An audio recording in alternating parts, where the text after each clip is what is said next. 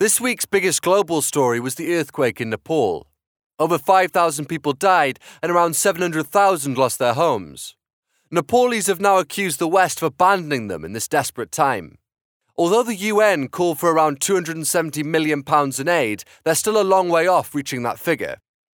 Staying in Asia, 8 convicted drug smugglers were executed in Indonesia. Numerous celebrities criticised the government's decision to kill the prisoners, which included 2 Australian citizens. Richard Branson called it unnecessary, while charities said it was barbaric. Either way, international relations between Indonesia and Australia have now become frosty. Finally, over in America, riots broke out in Baltimore. Protesters were angered by the death of Freddie Gray, a black man whose spine was broken while in police custody. Some commentators criticised the rioters, but others see it as a rational response to oppression.